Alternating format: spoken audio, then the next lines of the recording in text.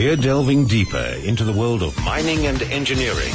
From the CoalFace with Martin Creamer on AM Live. Indeed, it's that time again on a Friday when AM Live presents another update from the CoalFace with Martin Creamer, publishing editor of Engineering News and Mining Weekly. Good morning, Martin. Morning, Sakina. So, Martin, black-controlled company Thakadu is building a 200 million rand nickel beneficiation plant as part of its second major initiative in as many months. Yeah, keep your eye on Thakadu. It's just popped up. It's black lead.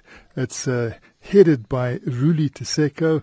He's Soweto born, only 33 years old, but already done two big deals. The second one really fascinates me, and this is the 200 million nickel beneficiation plant, which he's doing together with Lonmin. So this man is bright. He sees possibilities there in the technical arena, because we know that, the lithium battery, the lithium-ion batteries are really hitting the high spots now, and that's as a result of another South African, Elon Musk in America, pushing this electric car using lithium-ion batteries.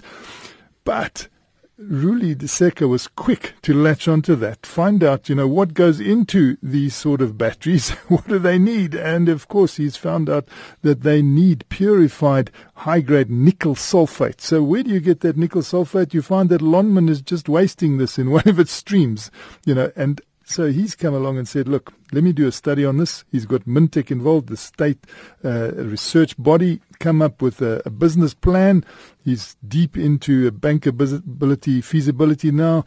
Should be completed by the middle of next year to capture that very valuable nickel sulfate stream that was going to waste, purify it, and sell it into the markets. Well, he's also done a good market research. It's got to go into Japan. It's got to go into Korea, China. This is where the capacity is to build these lithium batteries.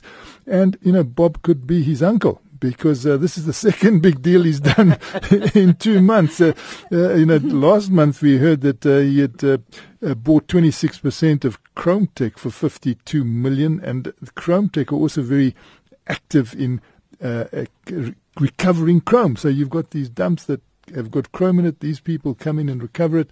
He's working with them. But his company also trades, so he doesn't actually only beneficiate these metals and minerals, but he then trades them internationally, and I'm going to keep my eye out for Ruli Tseko. Soweto-born 33-year-old. Certainly. And then the Labour Court this week tore a strip of the Department of Mineral Resources for irrationally bringing mines to a wasteful halt. We've been worried about these Section 54 notices in the mines for a long time. The mines have particularly been worried about them, gold mining companies and platinum mining companies, because the inspectorate comes in and finds something faulty, says this is a safety hazard, and closes down the whole mine.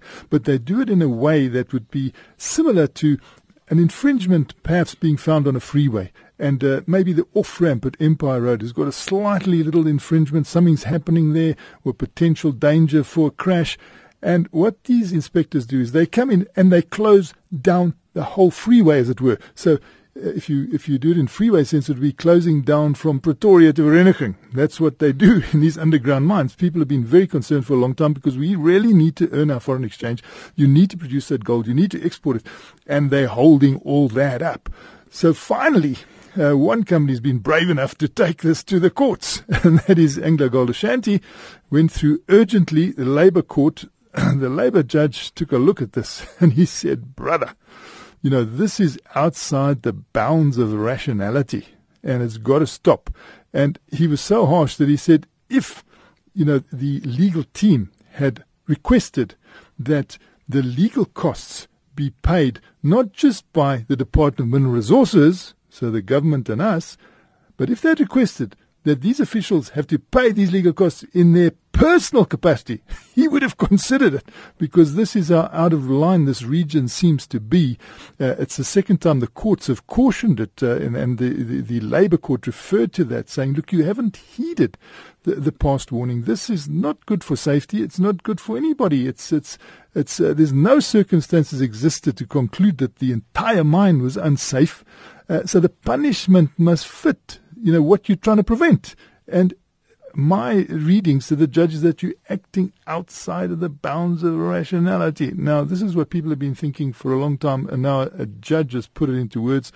We don't know whether the Department of Mineral Resources is going to appeal this, but it's certainly the first shot fired over the bow. Well, then we're going to leave it there. Certainly an eye that will keep on those developments because, as you said, it's the first one that has had the guts to go to court. So we'll see how this one develops, Martin. Thanks, Sakina.